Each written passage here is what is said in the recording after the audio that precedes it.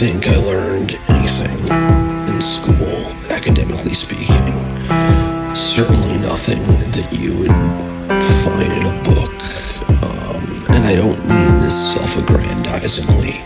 I mean that I really didn't learn anything in school. And I apparently had a decent education growing up before I went to college.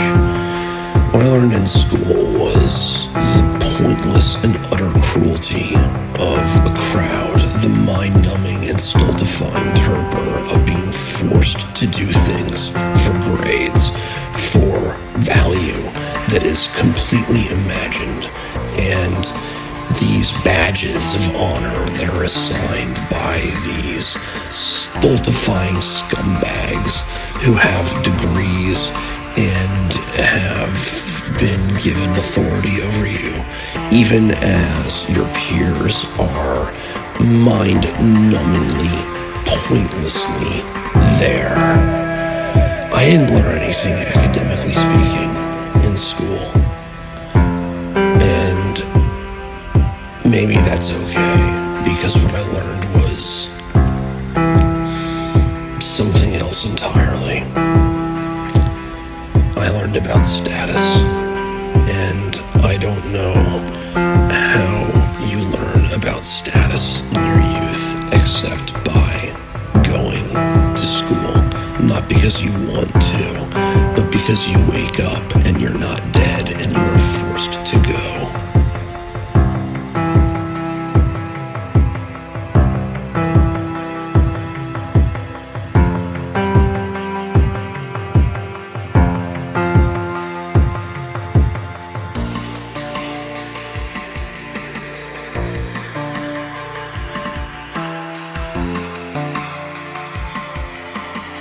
To say the American public school system has failed to teach me anything applicable in real life is a cliche in and of itself. I never was the scholarly type.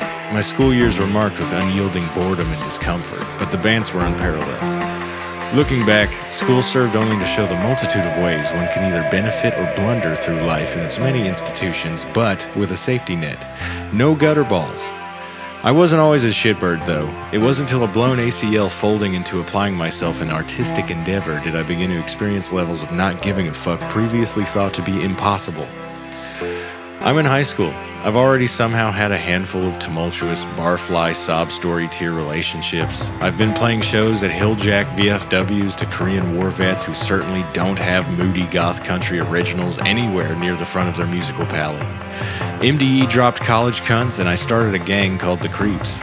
Those days weren't particularly pleasant, but it's Mayberry compared to how things look not that many years later. The only orienting factor back then were the Creeps, the moniker given to a loose band of standout shitheads and slackers. It started as an offhand remark aimed at my friends and I and our propensity to do odd rituals and public acts of harassment during sports ball games and in between class. The crew was truly ratified during halftime in a rival school's locker room. I found a jumbo packaging marker while searching an electrical room shelf and decided to throw KRP in drippy Cramps font just beside a trophy case. I remember pulling my brother Thomas over to my work. We both reveled in our entry-level vandalism. Things got worse from there.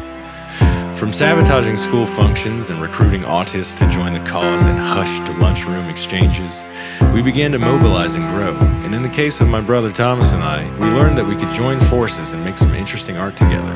All in-house, all ambition, no posery. I'm proud to say that ever-burning flame of spite grows brighter by the day, and KRP stands with all but one of its founding members in this very moment. Instead of fucking around in school, we've learned trades and honed our crafts and built families and are steadily marching under a banner of defiance and resolve. And not to mention, you've probably rubbed elbows with creeps in this sphere without even knowing it.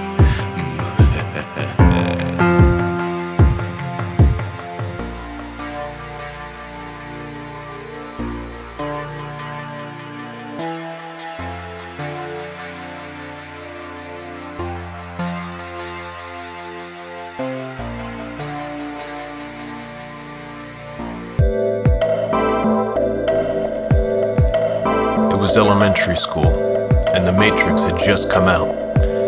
And despite the fact that none of my friends had seen it, we were gearing up for recess. We knew the score.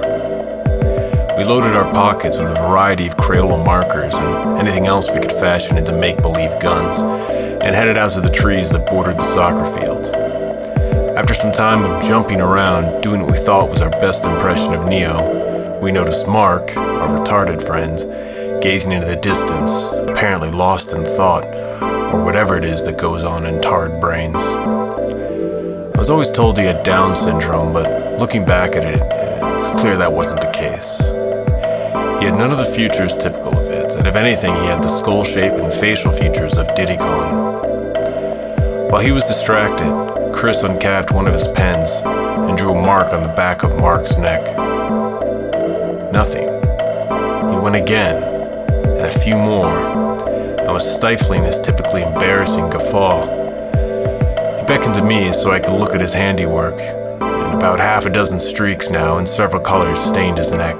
I took out some of my pens and added to it, both of us enjoying the game as Mark now wandered, blissfully unaware.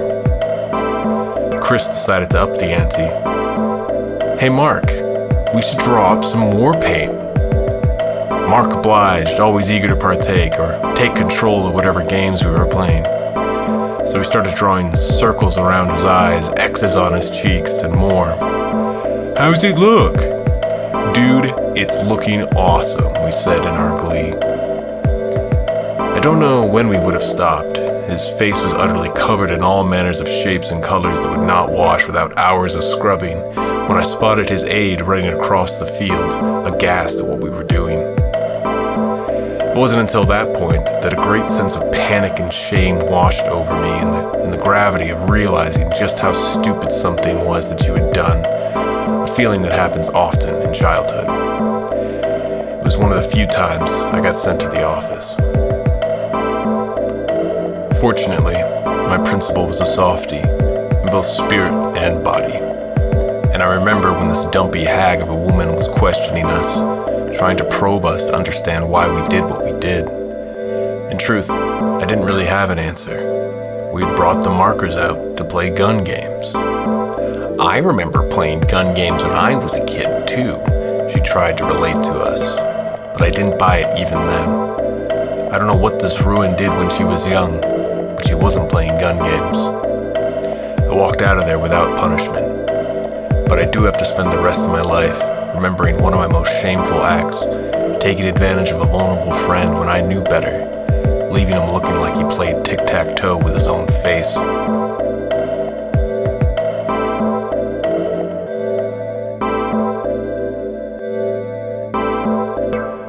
Picture day only exists so all the kids the cops shoot have at least one photo where they don't have a blunt in their mouth.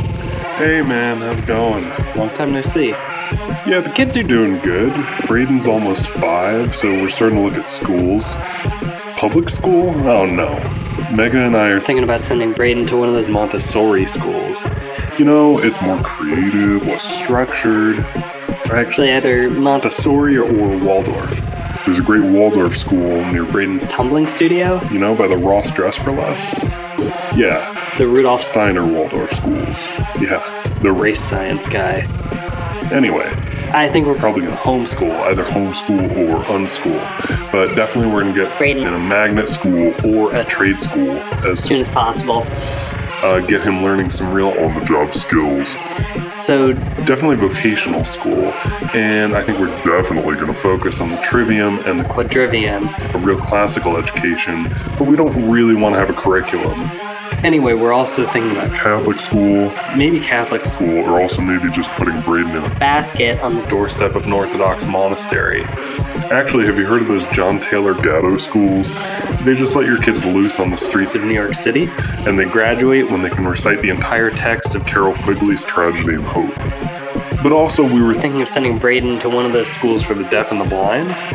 I mean, we don't need to, he's not deaf or blind. But maybe it would really heighten his other senses? It's really important to do that kind of thing while kids have neuroplasticity, you know?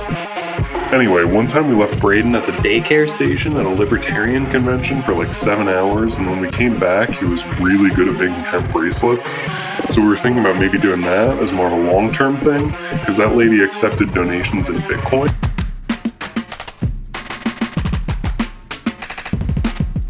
Early they consume those capable into the beast, that infernal machine molding individual incentives to produce future legions of the technocracy's imperial janissaries. Youthful yearning for affirmative learning hijacked by quantified assessments in the neoliberal matrix. Elementary spelling cohorts projecting eventual earnings. Worldly wise, indeed. Potential solidarity psyoped by division of laborers. Homework and house rules soon relegating inconvenient interest to the dustbins of personal history. Whose souls survive America? Not gifted kids.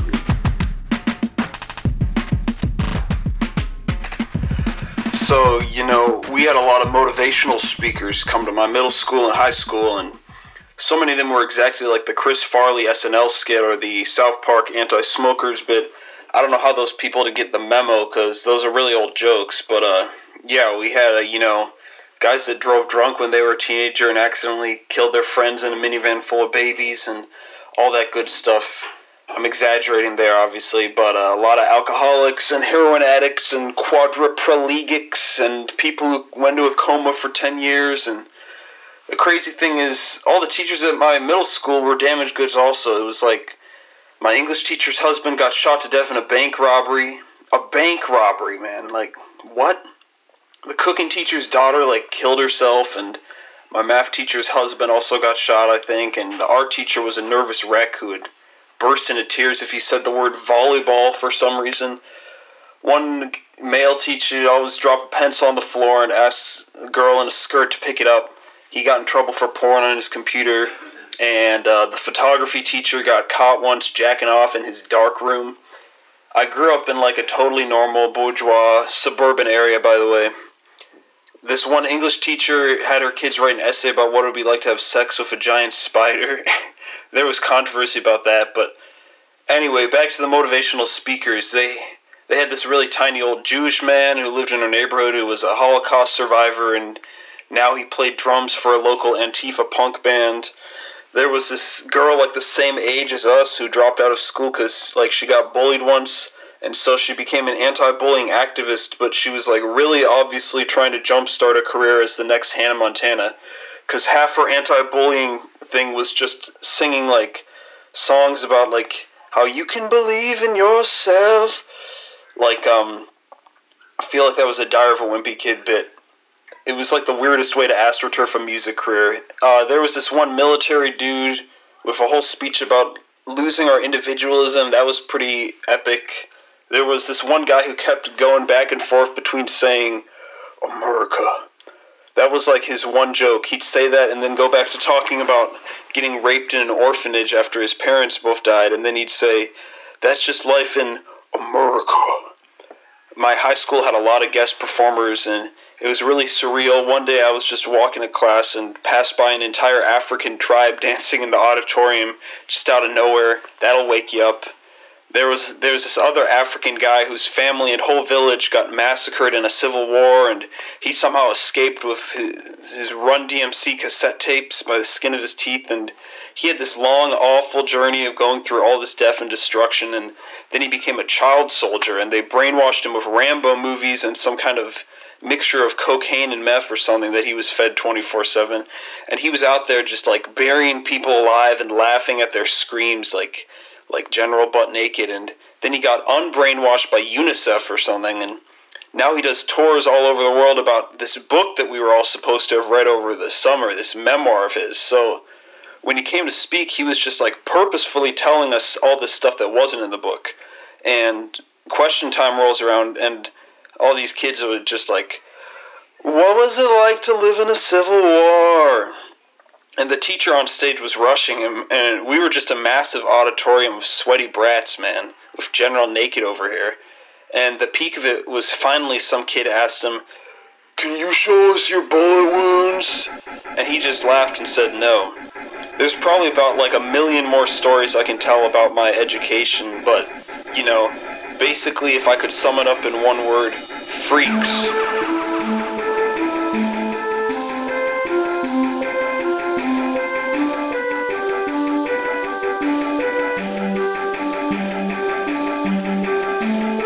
History teacher of giant tits. tell you, huge knuckles, ginormous milkies, a pound of supple flesh each. Only douchebags I ever met, and the stereotype is correct.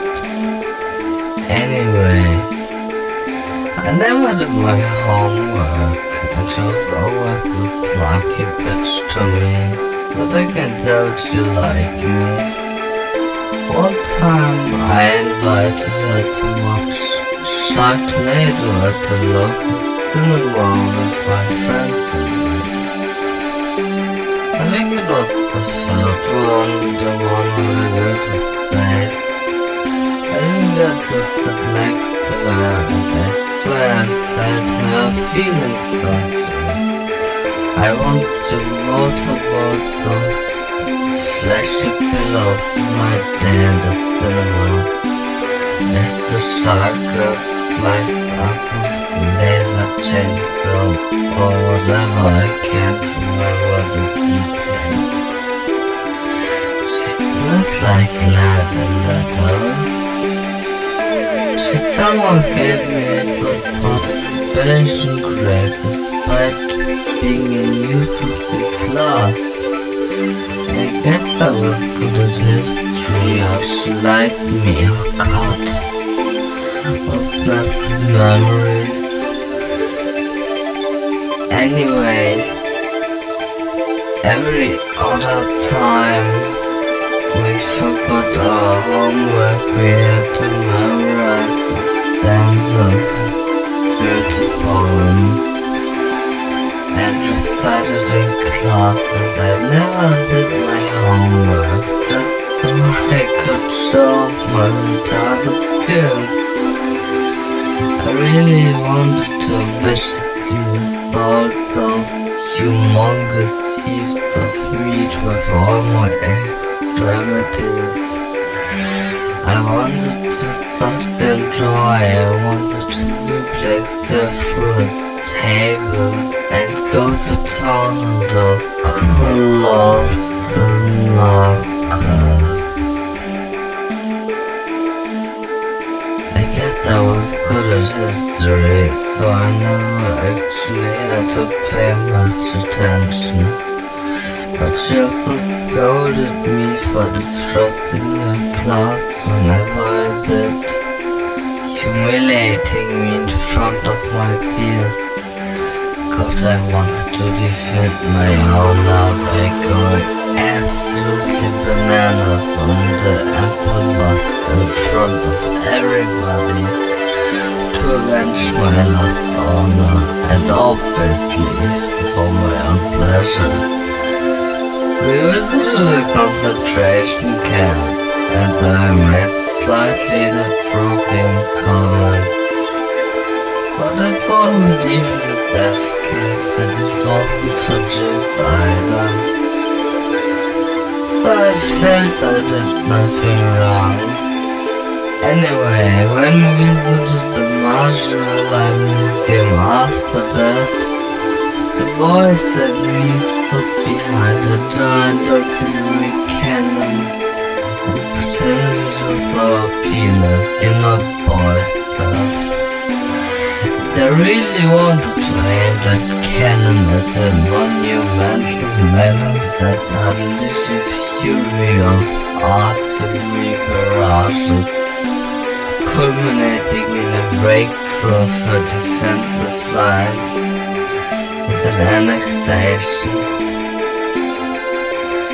I still have her phone number. I'm pretty sure she moved. Maybe I should call in to check on those jumbo jacks.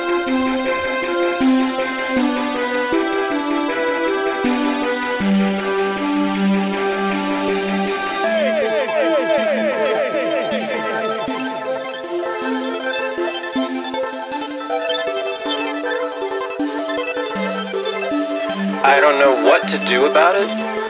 You know, I believe in civil liberties, even for children, but there's another part of me that thinks that all adolescents should just go to concentration camps for a while. We don't need to make them, harsh concentration camps. They can be pleasant, they can have swimming pools.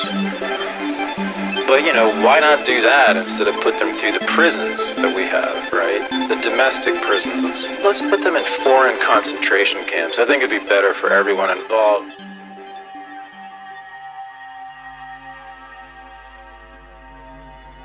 B-lunch starts at 12:15. Most of the football and lacrosse players have this lunch. I played football until the end of freshman year. My dad told me it would be a good way for me to make guy friends. So much for that.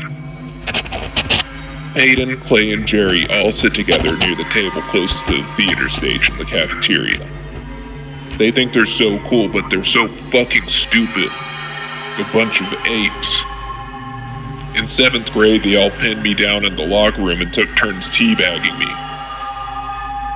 There's only one exit from the cafeteria by the vending machines. At this same time, Spinner will be in Miss Jennings' math class on the first floor by the ROTC room. Spinner has called me a fag all year because my mom used to pack me a party-sized Twinkie for lunch every day. And he says they named them after me because he says I'm a twink. He says that all Twinkies are cum simulators. I got my mom to stop packing them and she started packing Star Crunches instead, and now he says I'm eating buttholes. We'll see how Mr. Funny Man is feeling next week. Stacy is in that same class, and she read the poems I dropped in her locker to all of her friends. And I know because every time I pass she and her friends in the hall, they giggle, and they tell her that her brown eyes are like the finest soils from which their love springs.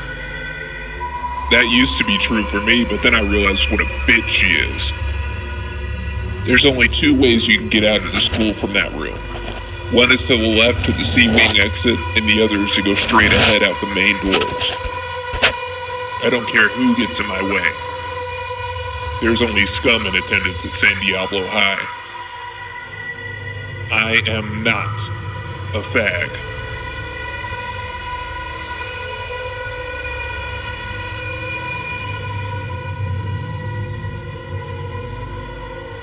I thought colleges were supposed to assign the classics, like Divine Comedy or The Picture of Dorian Gray. But I guess since those books are written by dead white men, they've been purged from the curriculum. Nick, listen to what's on the reading list for this semester. Big Titty Teacher has extra lesson for well-hung student after class. Getting fucked by professor to pass anatomy. Teacher's pet gets cream pied for all her hard work. School nurse gives a different kind of examination. Sorority pledges suck dick while senior girls judge them. Field hockey coach makes his players do drills on his stick. Man, I'm sick of this post-colonial cancel culture shit ruining academia.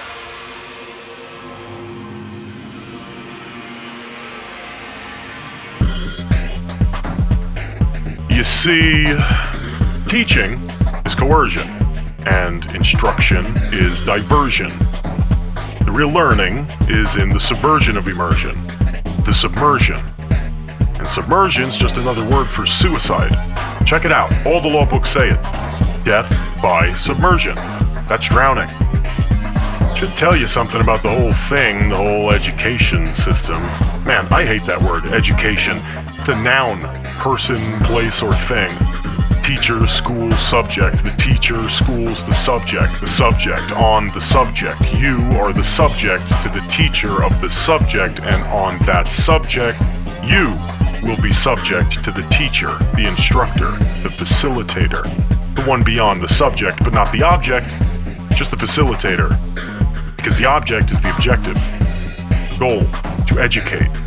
Now, that is called an infinitive, to educate. Because it just goes on forever, to educate. But it doesn't just happen, it always happens. Educating, look it up. It means leading forth, but it also means taking out. Taking out, whacking, talking about murder, folks, death. But the death of what? The death of the subject. No, wrong page, flip back. Death by drowning. Submersion. All the law books say it. Public schooling is a civic value. Schooling, civic, crowding, value. Fish, fish! Fish, my friend, do not drown. They just follow the school. Maybe they get eaten by a shark, or a dolphin, or a bird, or a sea turtle, or maybe they stick around for long enough to make it to land where they actually suffocate, but at least they don't drown. That would be death by submersion. And fish can't drown. All the law books say it. Maybe that stupid fish wouldn't have drowned, suffocated, if he went to school and he learned a thing or two about the world above the water. Then he would have learned to keep clear of it. Or maybe he wouldn't have learned anything at all, that stupid fish. After all, learning is the subversion of immersion, the submersion, and fish can't drown.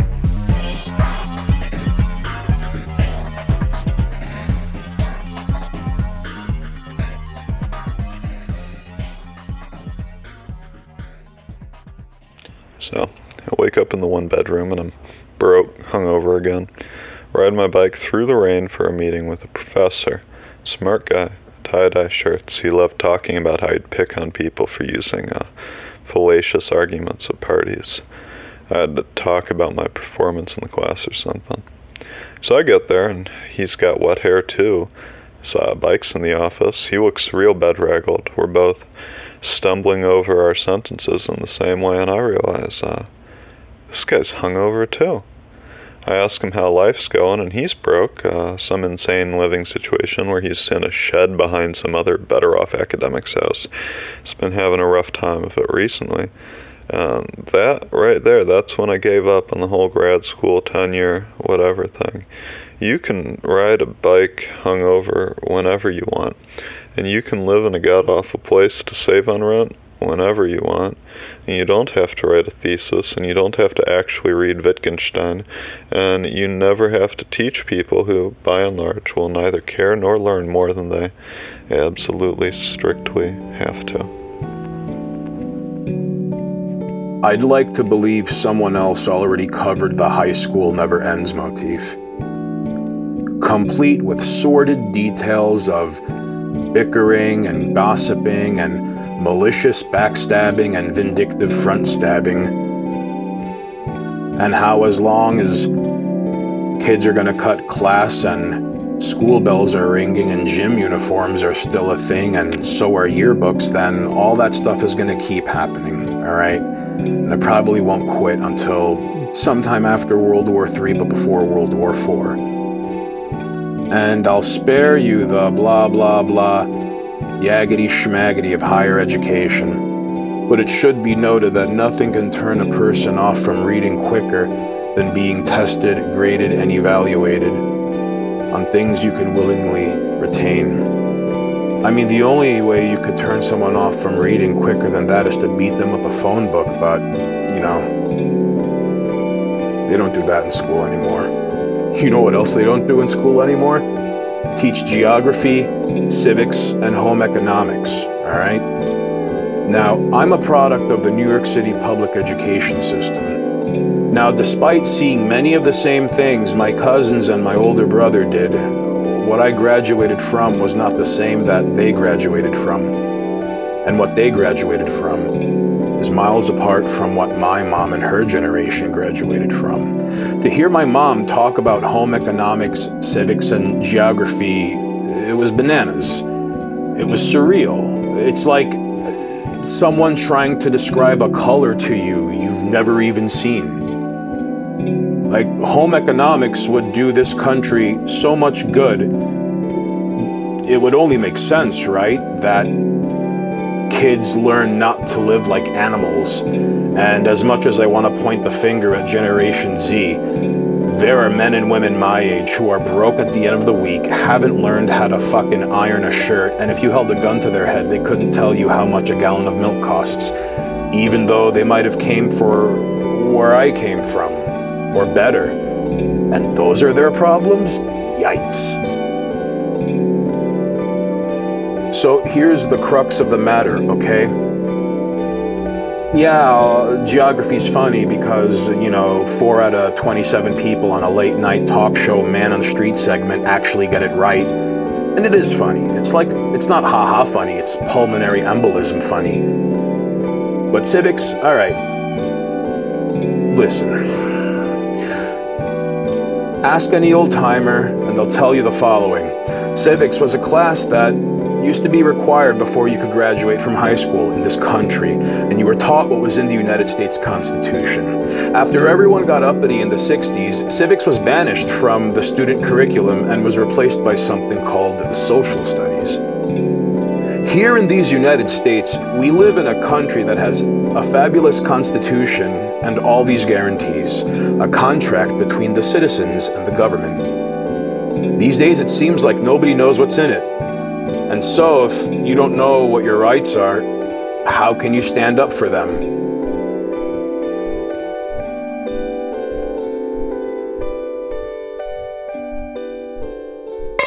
Today's the first day of school! And we get to go learn things and have fun. Kids need the social time. They need to interact with their kids their own age and be able to choose activities that they want to choose. My son is a happy-go-lucky person. He never has been in a fight before in his life. He's what you consider to be a nerd. My son was assaulted in the lunchroom. He was bullied. It's a fad growing at schools across the country. Smoking Smarties gives children the appearance of a smoker's exhale. Possession of Smarties or similar candy will result in a Class 2 offense. So everyone, I'm gonna head over to Walmart right now to get some candy that I know will sell at my high school for a huge profit. Do you understand that when the bell rings, you shut your mouths, and I could go and possibly teach you something then? Now the purpose of being in here is not to listen to me look to sing to talk about sex. I mean, I listen to the conversations in here, I am sick to my stomach. Because when my mom was 13, it was like, let's go to school today. Go to the library. My mom wasn't really into the whole sex scene when she was 13 years old. And we are. Kind of school ain't hard at all. Always take the back door. And they don't even see me pass through that back door. I'm too strict for them. He came in, I was working on things. He kept coming closer to me, and I would kind of walk away to the other part, another room, another area of the classroom, and he just walked up to me, and then he kissed me, and then it just kind of went from there.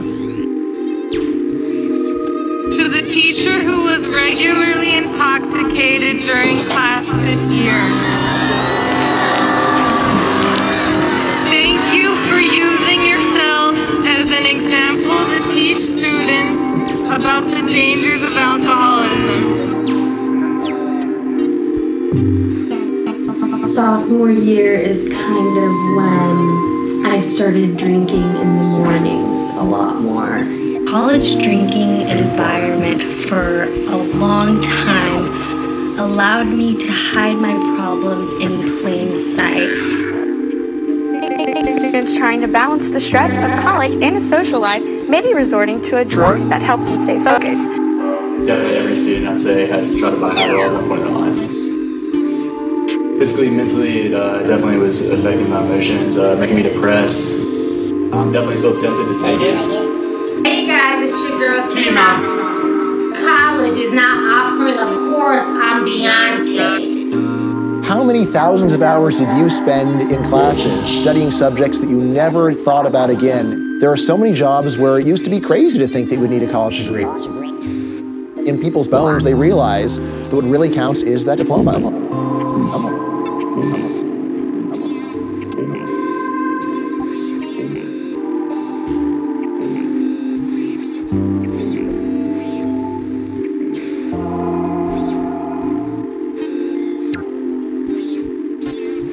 Dear Professor Berta, I am writing to ask if I can get an extension on my paper due this Friday, in which I compare and contrast the sociological works How the Irish Became White by Noah Ignatieff and The Culture of Critique by Kevin MacDonald.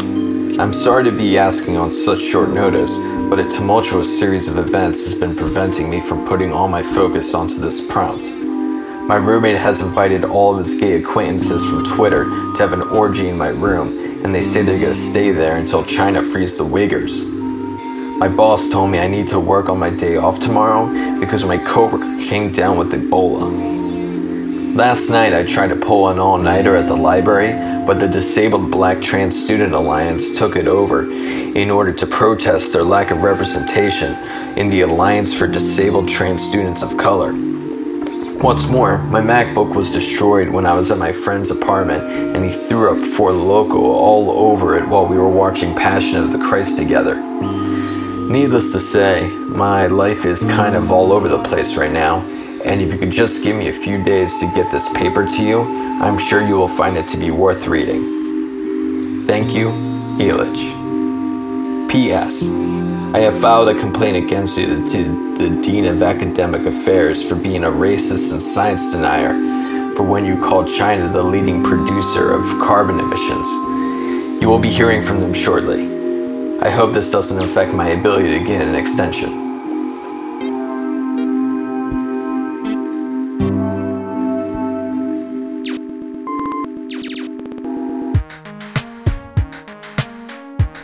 I was a bad kid, and even worse, I was bad at being a bad kid. I never got away with anything.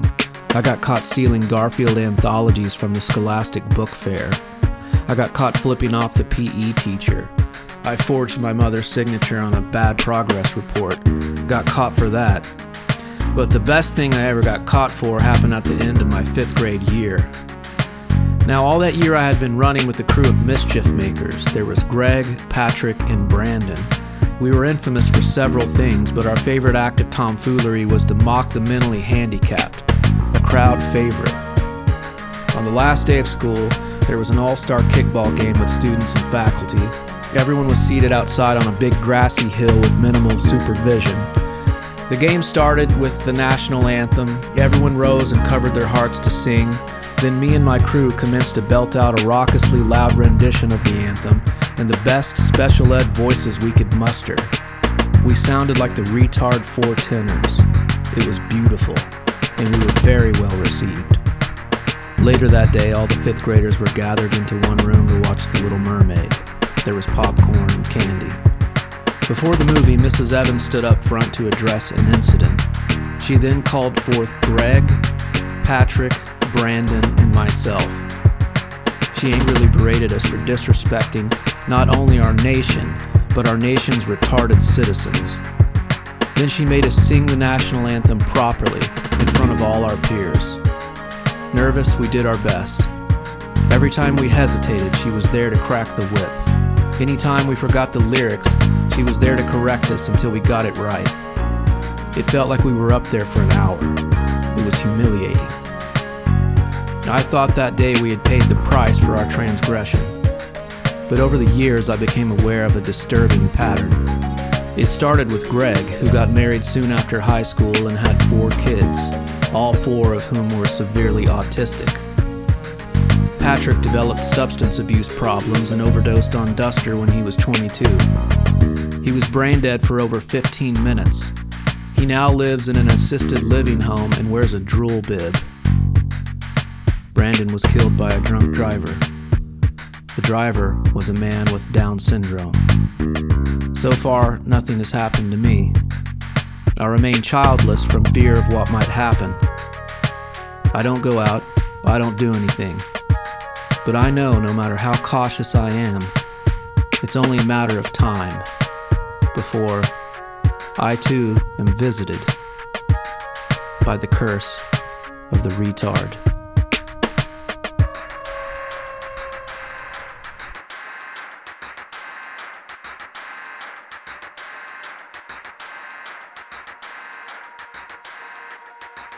I forgot to bring my gun to school because my dog ate it.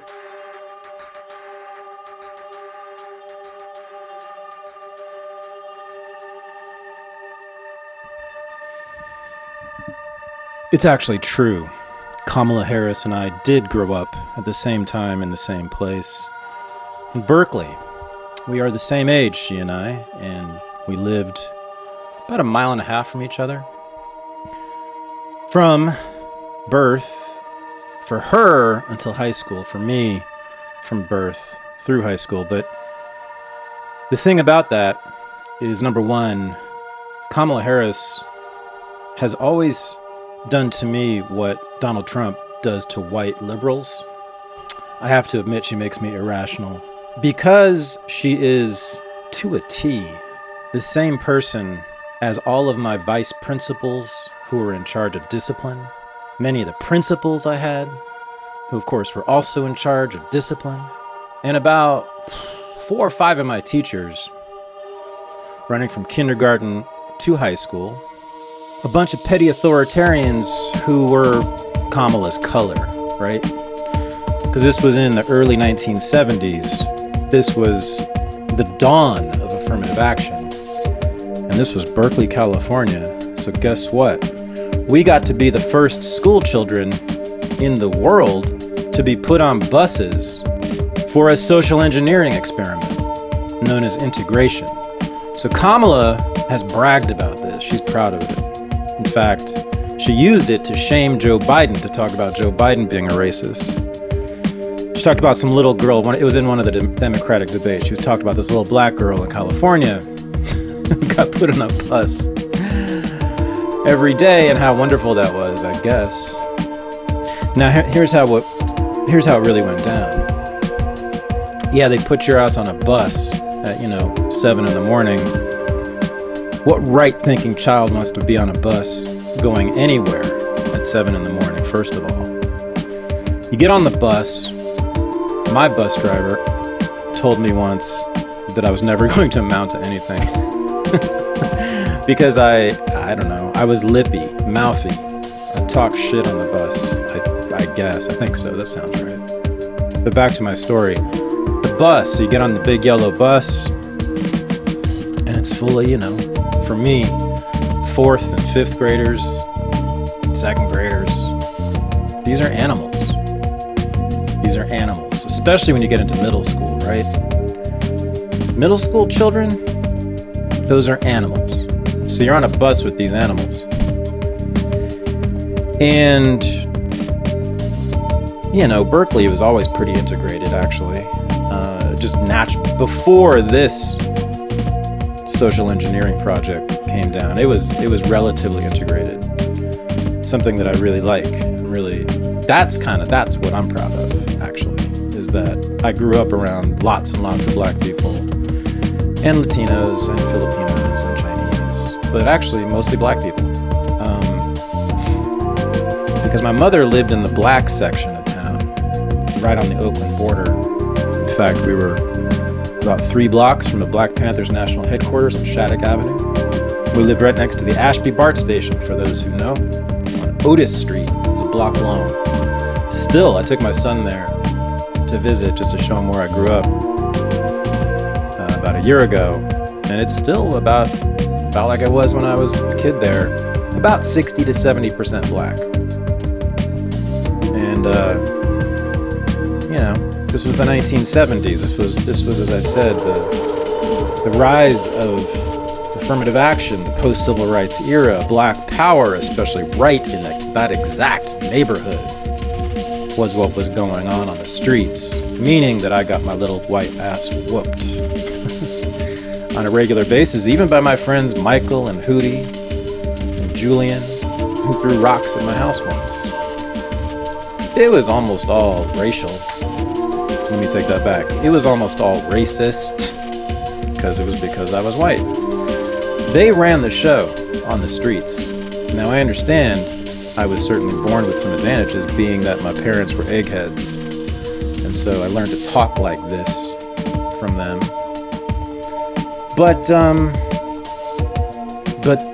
on the streets as a child, the great integration experiment of the 1970s was a bunch of white boys and girls getting their asses kicked, getting harassed, getting abused physically and verbally, consistently, sometimes daily, by black kids.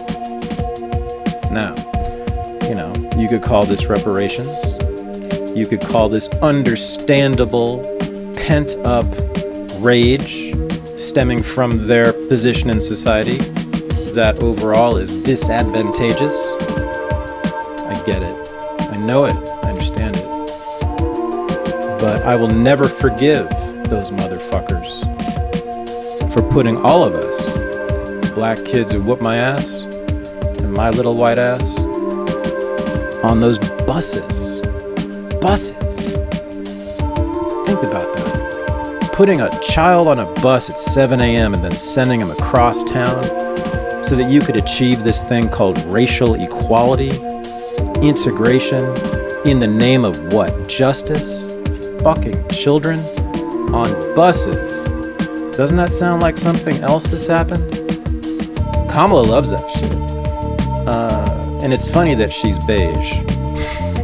Because of course the object, the goal of that social experiment is to produce beige people.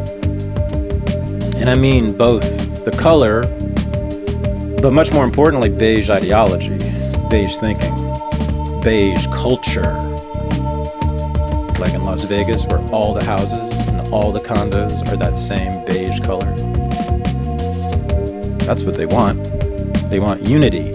That's what unity means. We were taught that unity is a good thing. That's what we were taught in those schools. But there was no unity. See, the children always knew better, or the children just didn't get the message. We were poorly educated. Thank God. Thank God. Those progressive, globalist, social engineering, probably eugenicists if you gave them a chance. Right-thinking progressives. Man. Yeah. I still have a grudge. All these decades later. Kamala, when I see her, I see that petty authoritarian in a little fucked up business suit. Doesn't even fit right. Exercising whatever frustration she might have on me, because I was sent to her office weekly.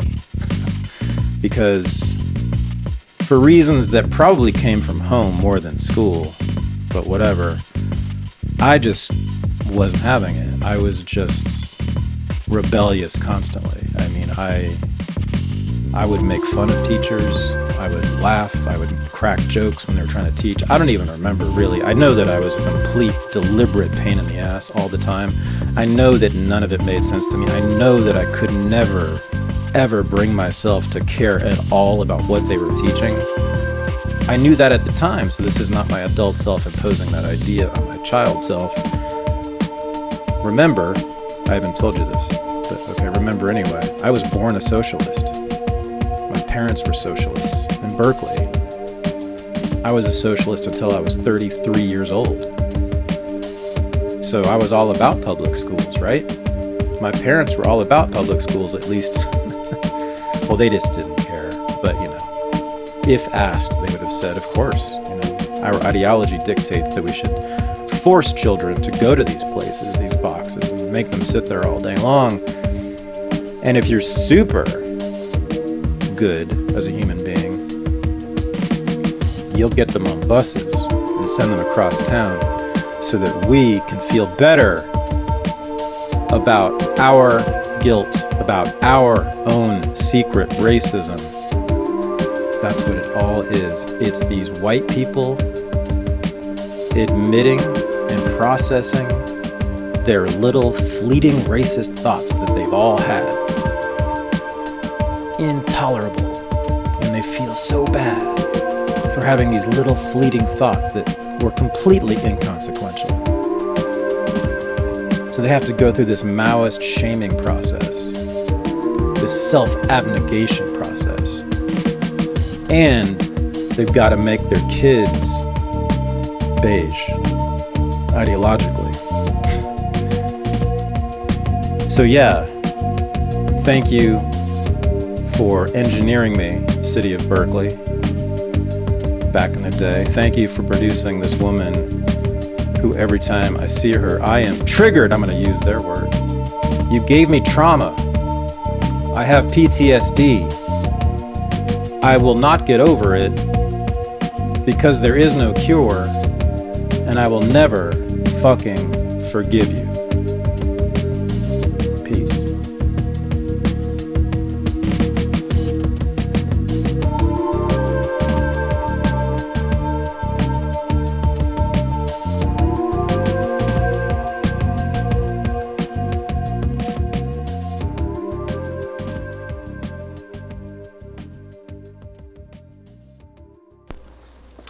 So I went to school at an overwhelmingly white Catholic school in South Jersey. And from kindergarten to 6th grade, we had one black kid in our class who was like one of 5 black kids in the whole school. And one of those were his sister and another was his cousin. I'm going to call this kid Dennis. His name wasn't Dennis. His name was a bit more soulful than that. And Dennis lived in Camden, New Jersey, which back then was a city that was always basically competing for the title of having the highest murder rate in the country. But even though he lived there, it never really registered to us just how different his world was from ours. Like he'd say that he would hear gunshots outside his home at night. We wouldn't believe him. He'd come to school with bloody scratches on his face and say his mom did it to him. We didn't believe him at the time. And starting in 4th grade, he would frequently be getting suspended for antisocial behavior. Just to be clear, this kid had zero chance of fitting in. None of us knew how to relate to him. He didn't know how to relate to us, and most kids were unfriendly to him. Like, I never had any direct problems with him because, you know, I'm the shit. But he didn't seem to have any idea how to control his own reactions to the things that pissed him off. Like, he once asked my friend, who actually went on to become a cop in Camden, funny enough, if he liked Power Rangers when they were both at the pencil sharpener. And my friend gave this response like, no, because, you know, we're in 4th grade and Power Rangers is for babies by then. And Dennis reacted by taking his newly sharpened pencil and stabbing my friend in the shoulder. Another time, this girl went to the teacher, and this girl was a brat. She was like, Mrs. O'Donnell, Dennis is looking at my dress. That was literally the extent of the allegation. So the teacher went, okay, Dennis, stop looking at her dress, and expected, you know, everyone to just move on. And Dennis immediately punched this girl in the stomach in front of everybody. Fast forward to 6th grade, it's recess, and me and the other boys are running around giving each other titty twisters. And man, I used to have the nastiest looking bruises on my nips from that shit. But anyway, we're giving each other purple nurples, and Dennis runs up to the fat girl in the class, like the one morbidly obese girl that you just knew was already having a hard time at school, and he runs up to her and gives her a titty twister. So yeah, that was finally the last straw. He was no longer going to this school after that, but his sister still went there, and I would see him again once or twice because of that. Yeah, that shit was fucking wild. I mean, boys at that age do so much crazy shit to each other, but we never thought that someone would take it there. But as a result of this, the school started cracking down on titty twisters in general, even if it was all just man on man. So, you know, they took our fun away. But yeah, that was definitely a wild time. I always felt bad for the kid because his life was so chaotic, but, you know, he gave the fat girl a titty twister. What are you gonna do?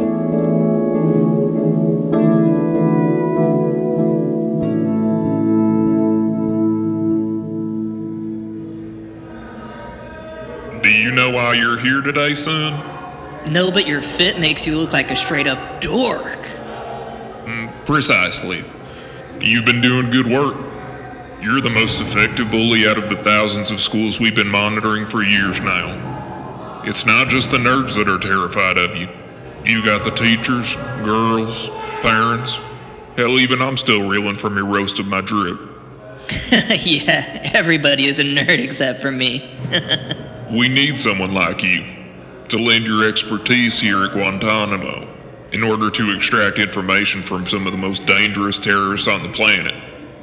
If we don't find a way to really get under the skin of these extremists, we could end up with another 9/11 on our hands, which is something nobody wants. Were there nerds in the World Trade Center? I suppose a few. I guess I could help you fags out. What do you want? We've got Mohammed Abira here at Guantanamo, one of the leaders of the most dangerous Islamic extremist terror cells in the world. We know he's planning something, we just don't know when or where. We've tried every technique in the book to get information out of him. Waterboarding, Placed him in a tub of crickets, roaches, and mice for 3 days. Told him his wife and children were going to get killed, but nothing. This scumbag's lips are sealed. This is where you come in. Sorry, I wasn't expecting the history of the world. Damn, you're good. We're gonna place you in a cell with Muhammad. You use whatever means necessary to get information out of him. We placed the thickest frame glasses we could find on him, prosthetic buck teeth, and a Young Sheldon t-shirt to make sure your rage will be at maximum capacity. What's in it for me? Preventing another monumental tragedy. You get to own him. Okay, let's do this. Where is he? Right this way.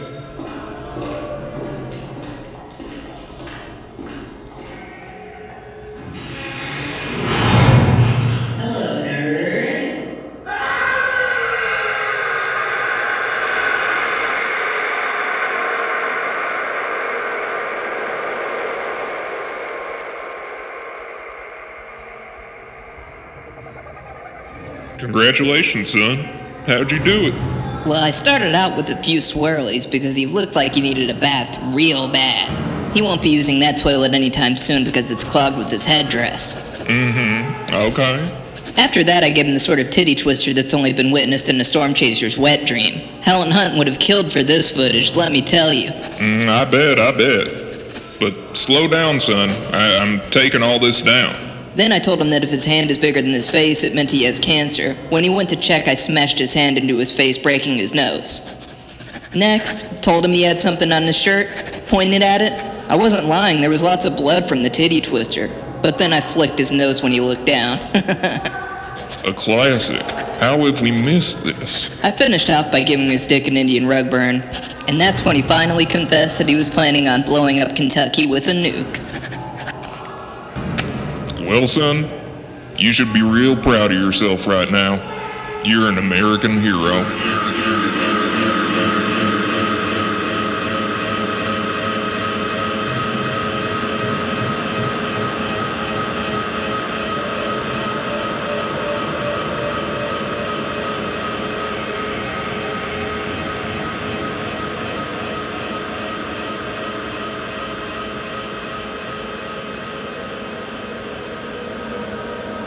Any precocious, obnoxious high schooler or undergrad who has skimmed Foucault's Wikipedia page will tell you that school is a prison. After all, everything is a prison. Work is a prison, society is a prison, your mom and dad are a prison. The only thing that isn't a prison is prison, which is the only place left in the world where eroticism and sexual excitement haven't been completely hollowed out and eaten away by liberal consent culture. There are no nagging bitch women. There is no work. There is nothing to do but work out, read, and play games with your bros. Prison is the only place that a man is free. But I disagree with Foucault about schools. School is a daycare. Children know this intuitively, which is why they routinely call the shrill, strict, desexualized but distinctly feminine 40-something-year-old women who make up the majority of teachers, mom. The truth is that reading, writing, and arithmetic don't take more than 2 years to learn with a focused program taught to students developed enough to have lost most of their baby teeth. But what do you do with kids if they can't work? This applies to high school too. I didn't have high school math credits to take university calculus, so I was surprised to find that the university's pre-calc program, which covered 2 years of high school material, could be covered in just 4 months of 3 one-hour-long classes a week. High school could be compressed too. But what do you do with teens if they can't work? The university calculus course itself surprised me with the simplicity of its material and the difficulty the majority of students have with it. Myself included. I am not smart, but I'm smart enough to realize when something can be easily handled by someone who is actually meant to be there. This applied to all of my undergrad courses. Every year, the material gets a little easier, the class sizes get a little larger, and it takes on more bullshit busy work to justify the sake of accreditation and the cost. But what do you do to the adults if they can't work? There is not enough meaningful work in the world. At least not enough to profit a person hiring them, nor at a wage that would allow the worker some measure of prosperity. So if the notion of leaving people unemployed and idle is so distasteful, what the fuck do you do with these people? School. School is where you put the excess population that aren't useful anywhere else.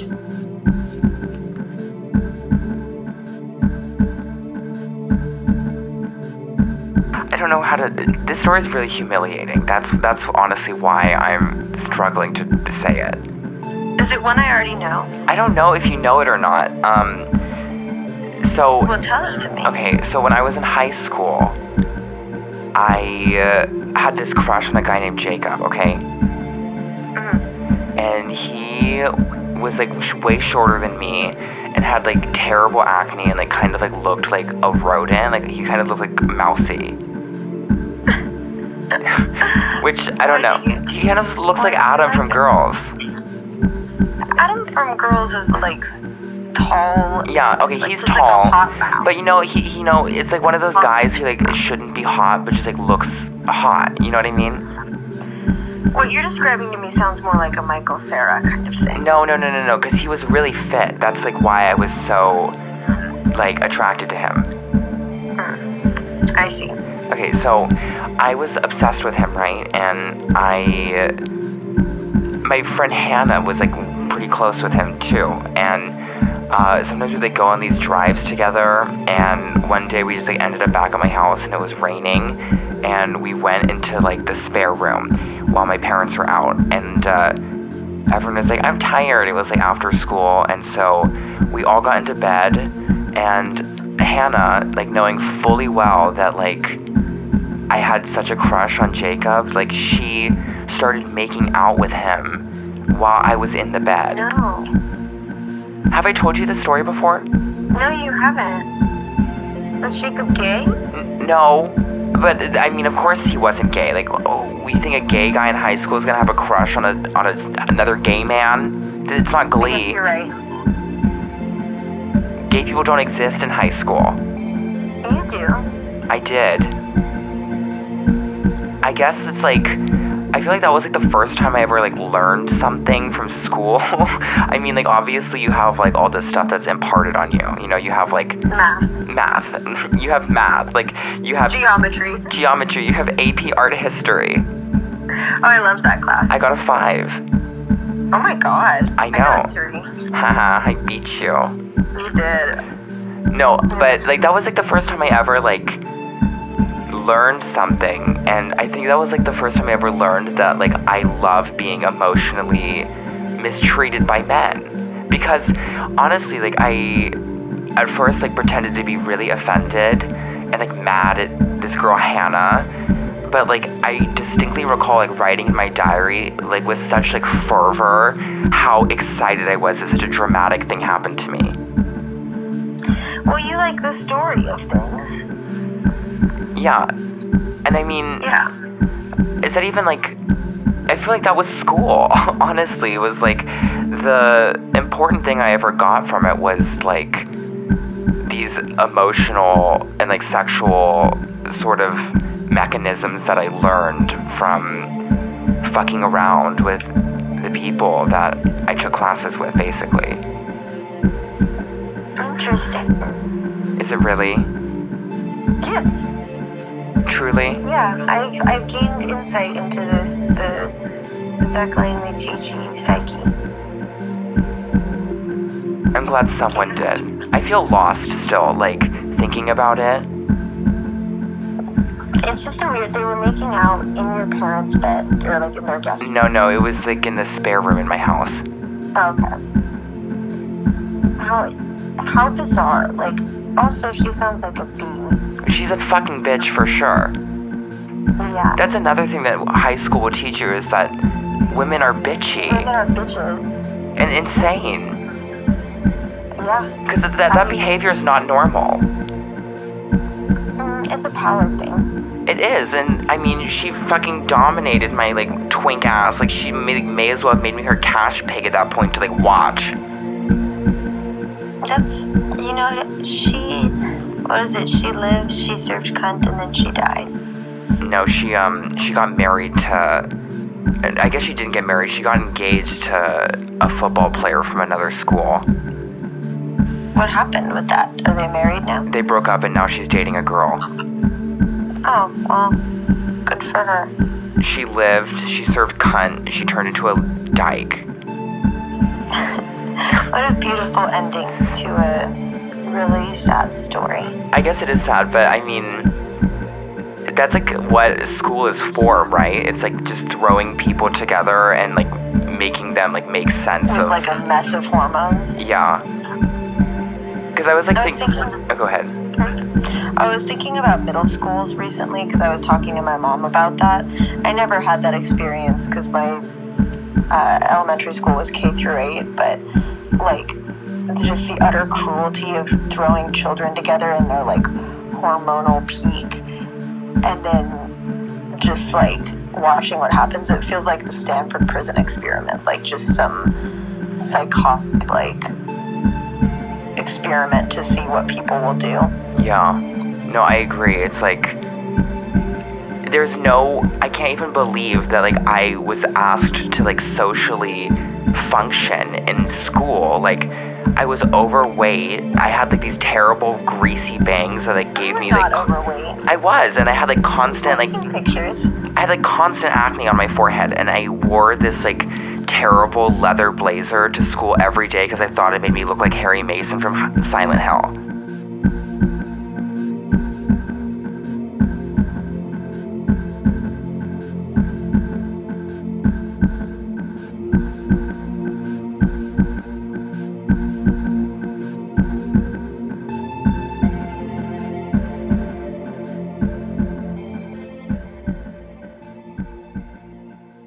Hey, so finals are unfortunately basically over, and this will be of no use to you, whoever you are, for months, if not years, but it's time to learn how to write a paper. People, especially writers, love acting like writing is difficult, and it is, if you're writing something of worth, which you don't have to do well in college classes. The bar is low now, you understand? Probably about 2/3 of the people in a given humanities class I took were barely able to write coherent sentences and would utterly humiliate themselves if they'd ever raised their hand in class. It's like that everywhere, so don't stress. Bar's low. This was my fundamental mistake early on. I assumed I was part of the Great Western Project, contributing to the store of the world's knowledge, that my words mattered. I was overcome by paralyzing fear, awe, reading authors and philosophers of yesteryear and feeling like a dwarf, and I was wrong. You don't have to compete with them. You just have to be a little more lucid than everyone else you're in the class with. Should be easy if you're the sort of person listening to this. They're going to ask you a question. Maybe they'll ask you multiple questions. Doesn't matter. All you have to do is answer it. Usually, all this takes is reading the assigned material. If you're familiar with it, the answer comes naturally, immediately. I know this sounds like bullshit, but I spent like such a long time trying to find some way of just doing the reading, and it turns out, if you sit there and you actually do all the reading, everything else comes much more easily. Professors are pretty good about picking out the things you have to read, right? Sometimes they actually just want you to tell them what they want to hear.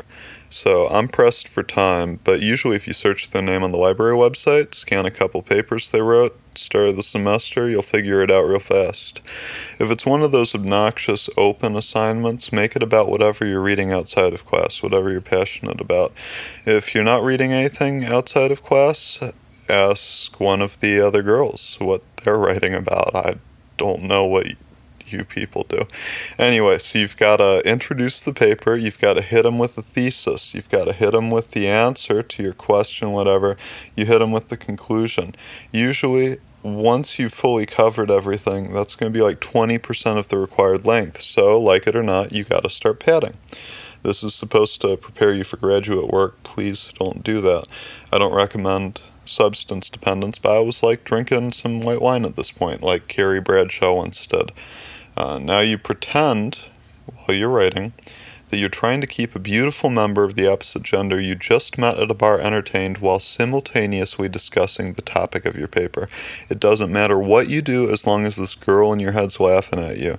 Ridiculous, lunatic, antic, attic flights of fancy, allusion to any myth, lore, Evangelion, the Greeks, Siddhartha, whatever. It does not matter. Just keep the patter going until that page limit is hit. The part of your brain that evolved to write papers is likely tiny, shriveled, potentially vestigial at this point, but the part of your brain that floats is your entire brain, and now you're using it. Hit the page limit, go back through and check for typos, bada bing, bada boom, you're done. Should get you a high B, low A, depending on guy, lady, professor. If you're in one of the non-writing majors, cheat as much as you can. That's what all the Chinese and Indian kids are doing.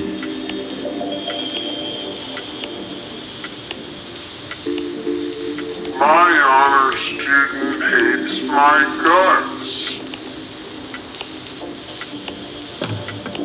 What is said within these walls never leaves these walls. You will all carry this information to your grave. Whether or not that's by choice is up to you. Your elite positions require that you're aware of all of this top secret information. What you hear today will shake you to your core, and as a result, your foundational beliefs will likely crumble. There's been more than I can count that have been put into the insane asylum after briefings such as this. But what you will see and hear today is real. Now that you've had time to prepare yourselves, as much as anyone can be prepared, we will begin.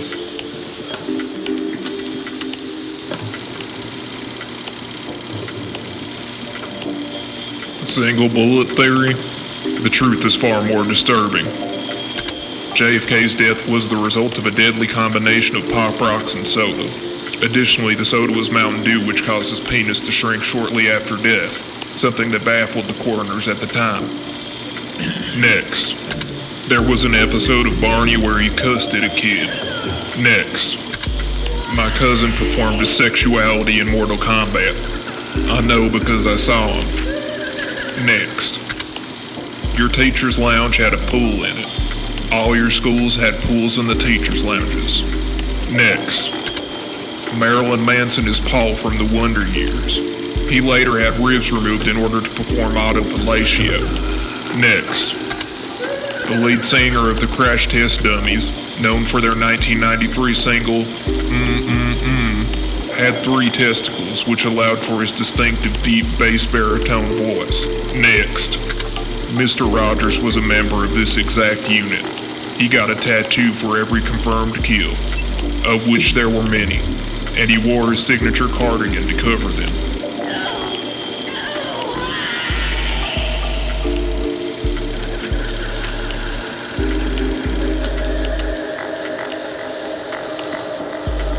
It's 9:45, Tuesday morning. I'm pissed. Mrs. Sheffield just scolded me in front of the entire football team, or as I called them, my brothers in arms, because I didn't remember that Lincoln was born in 1809. God, I hate her. The team is going to roast me in the locker room after school. I cannot believe this. My eyes glaze over thinking about going home and playing Modern Warfare 2, and before I know it, it's 11:30. I've listened to her drone on for almost 2 hours, and now it's time. What's gonna be for lunch? God, I hope it isn't rice and beans. That shit sucks. Michelle Obama ruined the only good part about middle school by making us eat cardboard for lunch every day. We're forced into our adolescent chain gang being led to the lunchroom by that Sheffield bitch when I catch a whiff. That smell.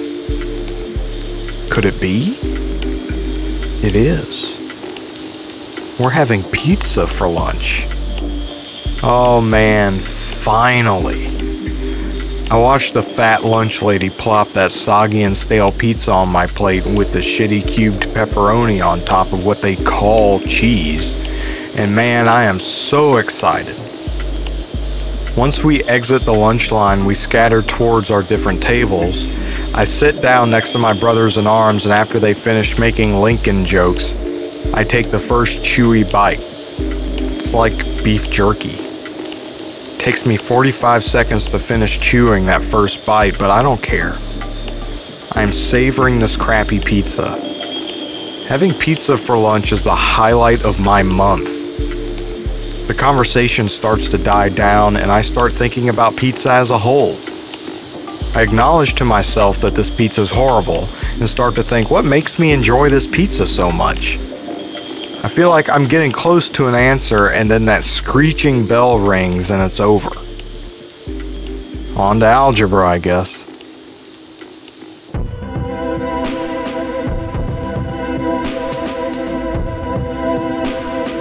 Bells, bells, bells, bells, bells, bells, bells, bells, bells, bells, bells, bells, bells, bells, bells.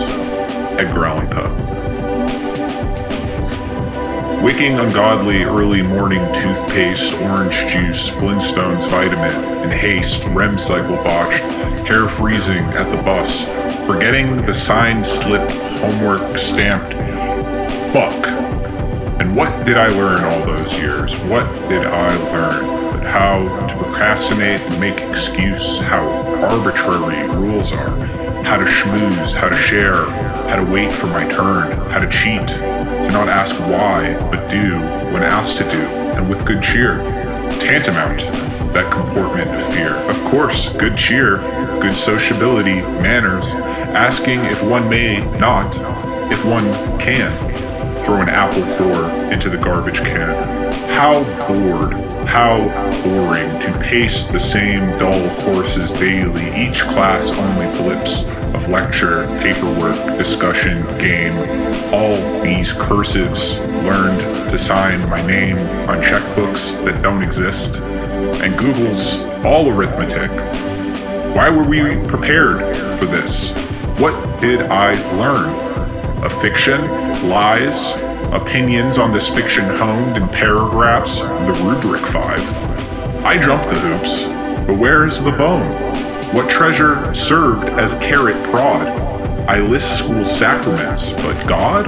What God did I pray to back then? I remember. I prayed for the end. I prayed I'd die. In fact, I know.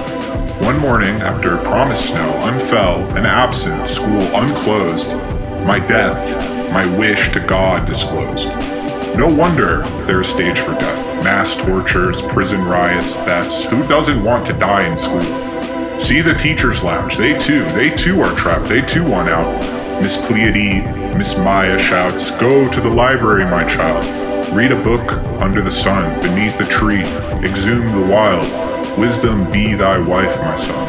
And this, yes, God, thy mother, wife, thy secret love, thy opaque bliss under the desk, the books, my life, the books I'd read, the girl I'd kiss at end of day. To these two things in one, I'd pray."